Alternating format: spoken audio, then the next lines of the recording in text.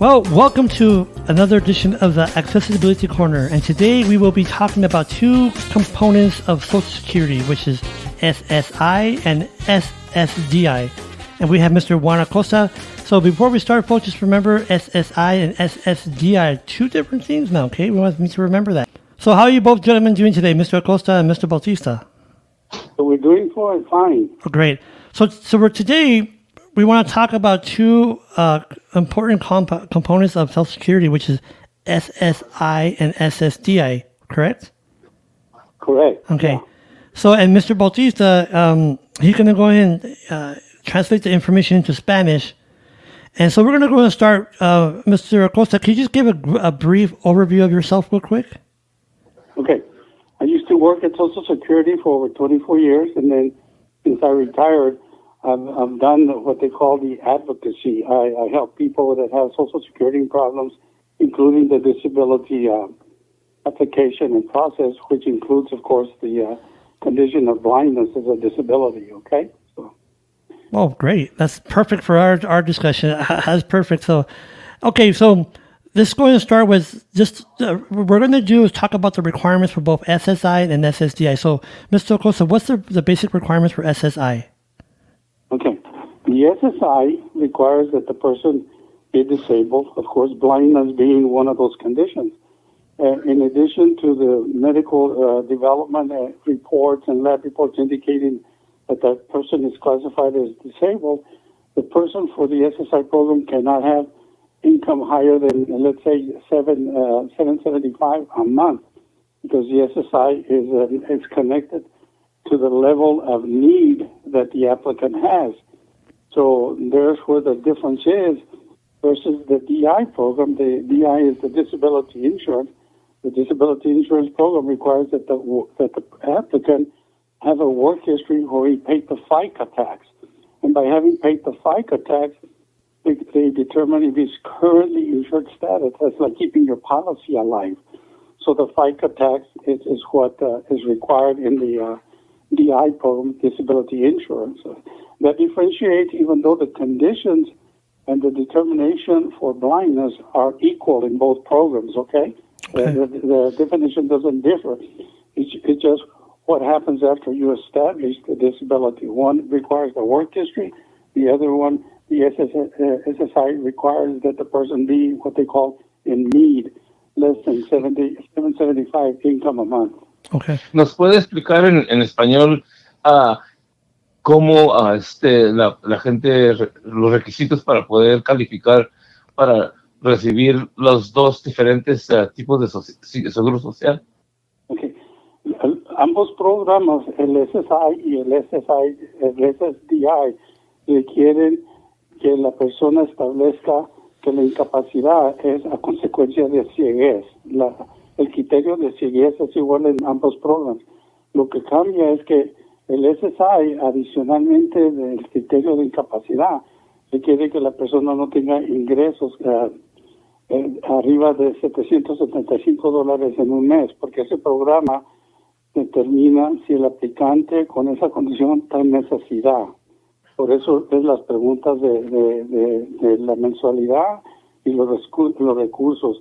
Para una persona, recursos es $2,000. En comparación a la aseguranza, allí no hay límite de ingresos y recursos, sino que la aseguranza requiere que se haya pagado lo que ellos dicen el seguro social. Las iniciales son FICA, F-I-C-A, y eso es lo que se paga cuando el trabajador está tener ganancias y le quitan de su cheque cada mes lo correspondiente. El requisito allí para estar asegurado es 5 de los últimos 10 años. ¿Okay? Y no le hace que esté discapacitado mientras que esté empleado, no le hace de todos modos el seguro social se lo quitan. Digo, le quitan del seguro social parte de lo que es la ganancia, pues, ¿verdad? Sí. Cuando el aplicante tiene historial de trabajo y está pagando el seguro social, entonces allí se establece si tiene 5 de los últimos 10 años para tener su póliza vigente, que está asegurado. En inglés dicen ellos currently insured status, que estar asegurado al momento que se hace la aplicación. Now, la participación antes, okay? Now, Mr. Acosta, thank you, Mr. Bautista. Now, when it comes to SSI and SSDI, I know SSDI does allow for someone to work. And do you know the current limit for someone to work and still maintain their Social Security? Okay. The DI program, the disability, it permits once the case is established, it permits for the person to earn up to $2,460 per month in the year 2023. That amount is increased small amounts every year. So every year that amount it goes up, and it's called substantial gainful activity.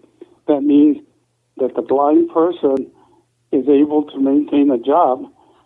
However, if he exceeds that amount, then the disability is put in jeopardy, because that's how Social Security measures the amount of wages that the already classified blind disabled.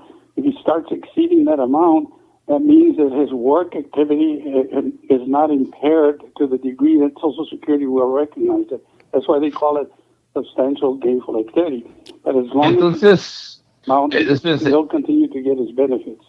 Entonces, si la persona trabaja 40 horas por semana, por semana y está empleado anualmente, y aunque esté discapacitado, ya no está considerado como discapacitado, sino porque ya está, los ingresos son superior a lo que recibiera si fuera SSI,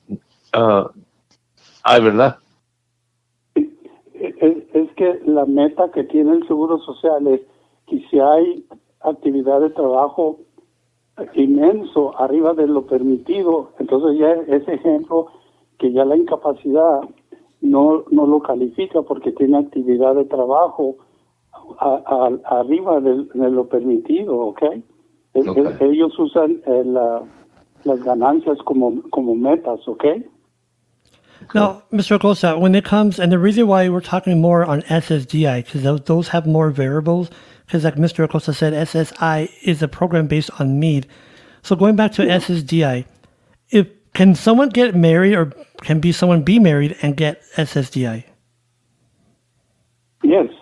The marriage will not influence the eligibility for SSI. The only thing that potentially can is if the disabled blind person's work activity goes higher than the substantial gainful amount permitted, then it begins to jeopardize. And even when they go above, they have a 9-month trial work period that they will continue to receive the benefit even though they're exceeding it, because the law also provides for 9 months to see if the disabled blind person is going to be able to maintain it. They call it that the trial work period. But the marriage won't influence that element of work activity, okay? The marriage can continue because the SSDI program doesn't measure resources, like let's say the new wife or the new husband is going to bring in additional income. The SSDI doesn't connect to resources and monthly income. It principally connects to blindness, and they're within the reach of the permitted amount. Entonces, si por ejemplo están casados los dos están recibiendo SSI, porque los dos, por ejemplo, los dos están discapacitados, no les afecta el ingreso de los combinado. Sí, en el SSI sí, porque cuando existe pareja, entonces ya cambió la circunstancia de necesidad de ese hogar y los cónyuges tienen responsabilidad de mantenerse tanto uno como el otro. Entonces se hace una determinación. ¿Cuánto ingreso tiene el cónyuge nuevo? Porque ya la circunstancia es nueva. Como me preguntó antes, que si se casa, en el suplemental sí puede tener efecto en cuanto en el programa de aseguranza conectado con historial de trabajo no va a tener efecto, porque allí nomás está regularizando el que tiene la incapacidad, pero como el SSI toma en cuenta la circunstancia de hogar y al haber un miembro nuevo allí, se va a hacer una determinación cuánto ingreso tiene la pareja, porque las parejas tienen responsable de mantenerse uno al otro cuando hay casamiento. Okay. Mr. Acosta, so when it comes to the work period that you mentioned earlier, if someone makes over the 2460 for those 9 months, what happens after the 10th month?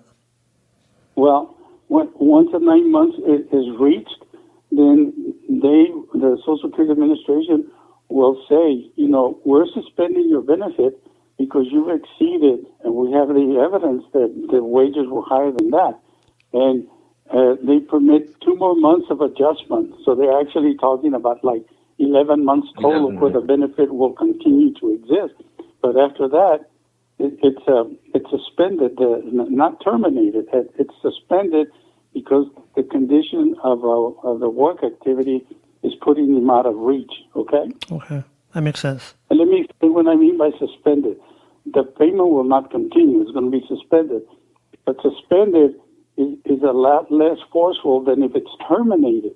When it's terminated, they have come up with a condition that person is no longer blind, or in the majority of cases, it's terminated due to death.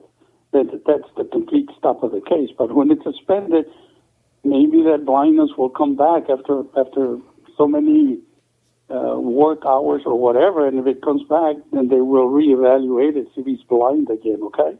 Okay, that makes sense. Yes, sir. Entonces, cuando, por ejemplo, una persona está deshabilitada y está recibiendo el SSI y de repente agarra empleo, ¿pierde el SSI completamente o lo puede volver a recibir si, por ejemplo, le recortan su trabajo o pierde su trabajo? Inmediatamente, cuando la persona es empleada a consecuencia de la incapacidad, entonces se hace una determinación qué cantidad tiene de entrada y qué le pueden dar de rebajos de ese ingreso, porque el suplemental tiene una fórmula que dice los primeros $50 no los vamos a contar, arriba de eso vamos a contar medio de lo que resta, y si lo que resta es menos de 775, hay la posibilidad que todavía le puedan continuar. Sí me capta, ¿verdad? Se hace una evaluación, porque el suplemental está haciendo una evaluación de los ingresos que la persona nuevamente tiene, a ver si cuando le dan lo permitido bajo el suplemental, entonces pues, se dice, sigue necesidad, pero ahora en vez de los 775 que le estamos dando a consecuencia de su trabajo y que le dimos lo permitido, nomás le vamos a poder mandar $50, porque tenemos que tomar en cuenta lo que causó el empleo. Y si lo que resta es arriba de 750, la persona esa no va a estar elegible, no a consecuencia de incapacidad, sino a consecuencia de ingresos. Okay, muy bien. Mr. Acosta, what you just said, I think is extremely important for those who are listening to this, that SSI and SSDI have different qualifications. Now, if you're working, let's say you're receiving SSI, and you find employment, that will impact your SSI benefits, right, sir? Well, what they do is that as soon as the new circumstance exists, that employment is there, they will take the monthly amount. I don't know the new amount for 2020, but whenever the SSI beneficiary, they go through a formula. We're only going to give you a discount of the first $50 in a month of income. Then the remainder, we're going to divide it by X amount, and then we'll determine if the resting amount is higher than $775, then the person is not eligible, connected to need, not the disability, okay? Exactly. That's the point I wanted to make. I did that on purpose because SSDI, if you are employed, there's a certain limit that will impact your ability to receive benefits, but if you're receiving SSI, employment in itself may impact your total benefit. Correct. Y le puede explicar a la juventud, pues más bien, porque a la juventud que de 18 años para arriba, piensa que si agarran el seguro social, y si de repente agarran trabajo, que van a perder el seguro social y ya no quieren, y mejor prefieren no trabajar y no saben que hay un límite. Y me gustaría que les explicara que pueden trabajar todavía y recibir el seguro social. Sí, siempre el nivel de ganancias en el suplemental no sean exageradas, porque si son exageradas y la fórmula determina que está arriba de los 775, entonces esa persona ya no va a calificar. En el mundo de la aseguranza hay, por decir, más provecho porque le permiten a la persona ganar 2.460 y menos de esa cantidad todavía está elegible en términos de actividad de trabajo, que es lo que usa el Seguro Social para determinar si todavía la ceguez o la incapacidad le causa estar elegible para el beneficio. ¿Ok?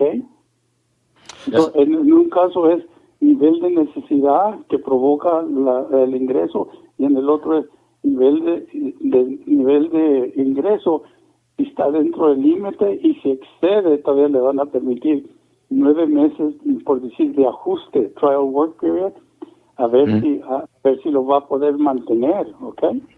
So, Mr. Acosta, so to clarify, and for those young listeners that are listening and do, or let's say someone that's receiving SSDI, if they do want to work, we just want to clarify, will that in itself, depending of course how much they make, will that impact their ability to receive benefits? Yes, because the determination has to be done by Social Security, whether it's within the reach of the amount permitted for that year called the SGA, Substantial Gainful Activity. If it's less than that, the benefits will continue. If it's more than that, they can only help them for 9 months. They call it the trial work period because they're giving them 9 months of benefits as well as the income to see if he's able to maintain it. That's why it's called trial work period. After the 9 months, Social Security determines if they can continue the benefits. So if someone is blind and making $24.60 or less than $24.60, let's say they're making $2,200 a month, they should be okay. They should be okay.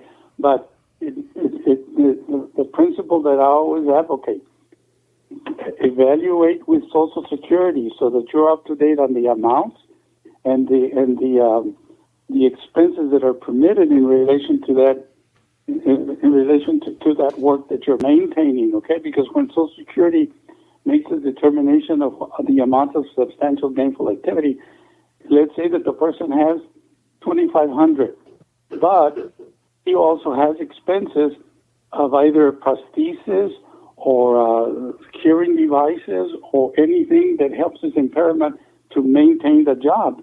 So then those expenses on a monthly basis can be subtracted from that amount so that they make a clear determination of what is the actual amount. Los gastos para mantener el trabajo que el incapacitado está teniendo que hacer se reducen de las cantidades que se van a declarar como ganancias, ¿ok? So, todo el tiempo se tiene que hacer eso. Por decir, la persona necesita un servicio, vamos a decir, servicio de perro que lo lleve y lo traiga al trabajo, que antes no lo tenía que tener. Pues el trabajo causó que él tenga que hacer ese gasto.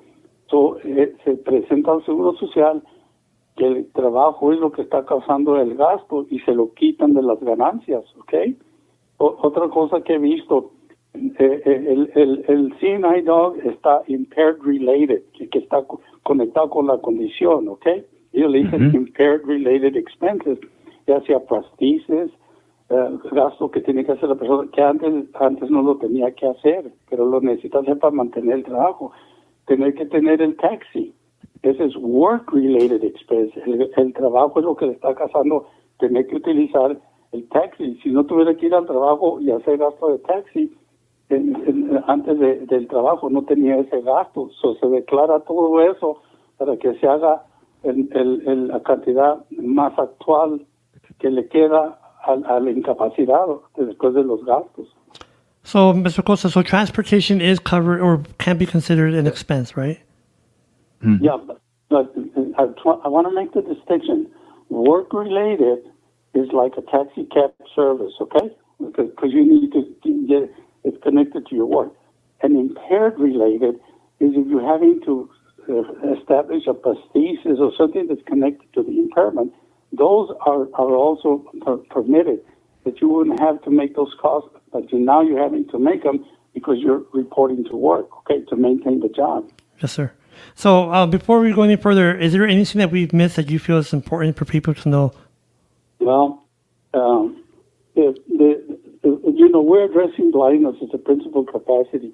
In my experience, blindness, to establish blindness, it's pretty clear cut. They depend a lot, of course, on the lab tests and the doctor's opinions and that kind of stuff. Yeah, the few blind cases that I've had, they can be completed in a short duration of time versus the other ones that they take longer. Okay, but the person should inquire from Social Security of any question that they've got before they undertake it, so that they can avoid problems down the road, okay? Yes, sir. So I always say, if you have a question, even if you can't get through to the 800 number, formulate it in writing and send it into the local office and get a response. It's always more advantageous, like I think we mentioned, it's better to be informed and know the options than not be informed. So by all means, be alert to what's there. Besides, whenever the case is approved, in most cases, they get all the ifs and buts in written form. These are the types of things you got to report. So be cognizant of those, and whenever you have a question, call it in before you make a major decision, True. Yes, ¿Qué sir. es la calificación que tiene que tener una persona para estar ciega o considerada legalmente ciega? Por ejemplo, en inglés dice 200.